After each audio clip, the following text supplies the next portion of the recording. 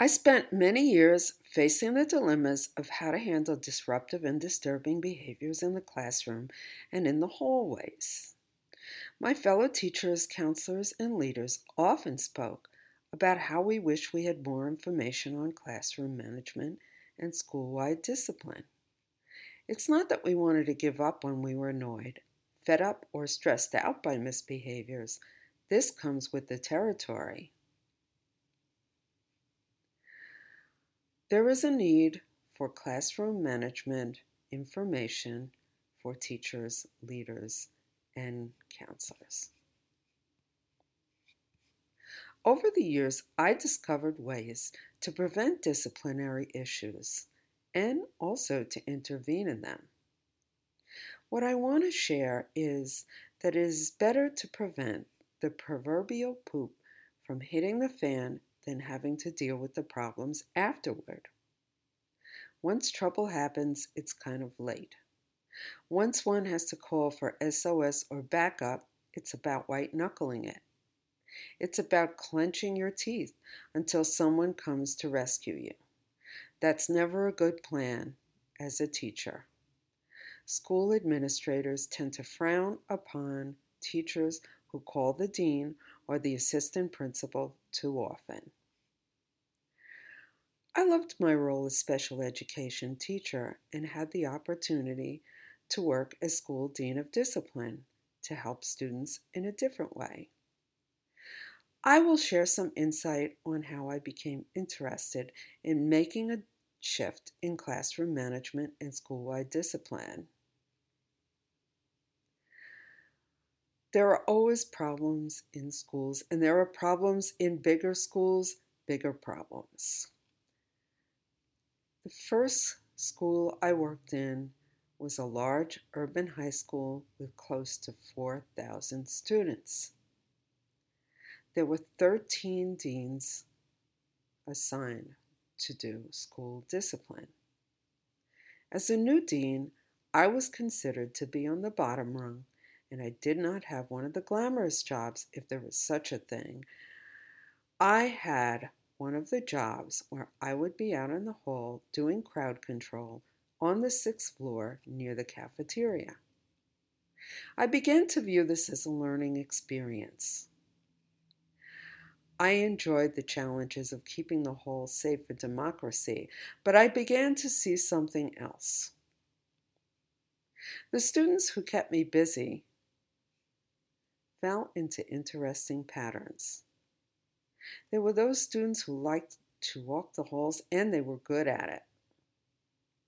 They would either not show up for class in the first place, or they would flee the class with a pass.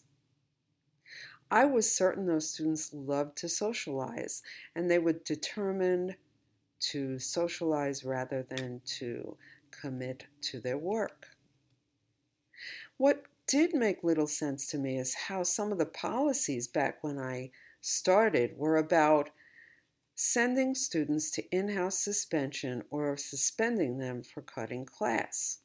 It just didn't make sense that students who did not want to go to class and did not want to learn would be sent to an environment or a setting where they would not learn, where they could not learn. And no offense to teachers who cover in-house suspension rooms, but most of the students who were sent to in-house suspension rooms were given workbooks to complete or worksheets to finish, and a lot of the work was just simply low level and to keep the students busy. Later, when I moved up to the position of assistant principal, I had a different perspective. I thought I knew a lot about school-wide discipline, but boy was I enlightened when we started to sit down in teams and look at data. What I saw was that the suspension rate was fairly high. I also saw that the attendance rate was fairly low. What a surprise. What we also looked at was the data of how many students were sent to special ed or how many students in special ed were sent to more restrictive environments. I thought, after looking at the data, our team had more work to do in classroom management. So we started to have these conversations, and what I learned was that school culture, climate, and tone is part of the equation with classroom management. Everything affects everything else. All the small parts add up.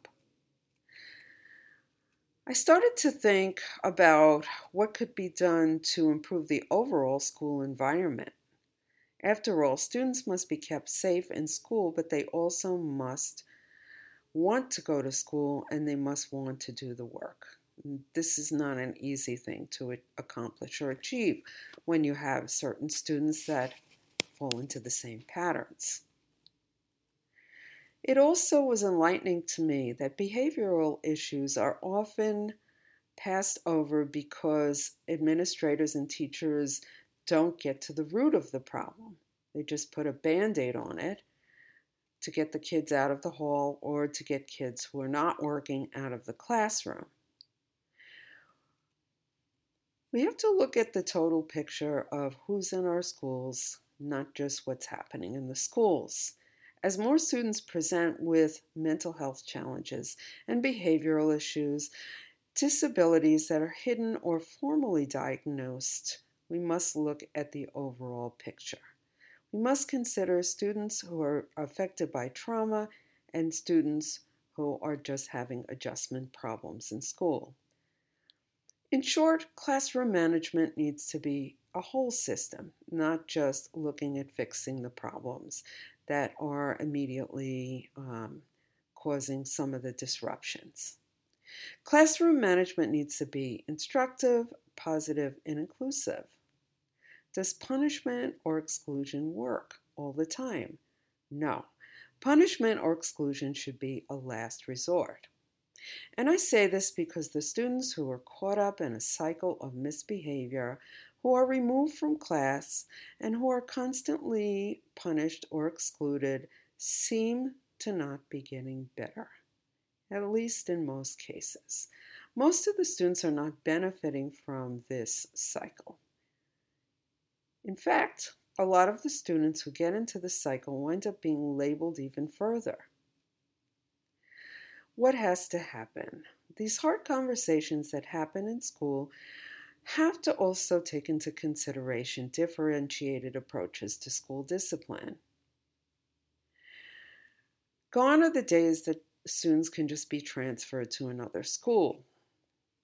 Students with chronic misbehavior often do not get easily referred to more restrictive settings or special schools.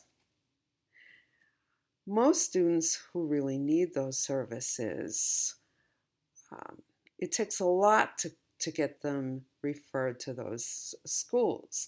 But those students who can be kept in community schools, who should be educated in community schools, need a different approach.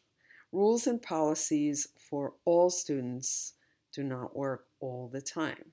Adding more rules and more policies certainly isn't fixing the situation. In my role as a college professor, as a researcher, and as a restorative justice facilitator, I've observed some things that I'd like to share. I feel like traditional discipline does not have to be completely taken out of a school discipline plan, but I think there needs to be consideration of new approaches. Information is power. What I started to learn through my research and through the readings about students with disabilities and students of color is that many of them are not being fairly disciplined, and the students who do not respond to discipline need a different approach. What is happening that is very concerning is the school to prison pipeline phenomenon. The system has to look at whether or not they are helping students of color and students with disabilities and students who are traditionally and typically marginalized in schools. Those students need a different approach to a school-wide discipline. Students who respond to traditional discipline are not the problem. Those students would respond to any kind of discipline program. So the total picture is working together to formulate a plan so that all students can have access to learning and have access to a safe, secure, and positive school.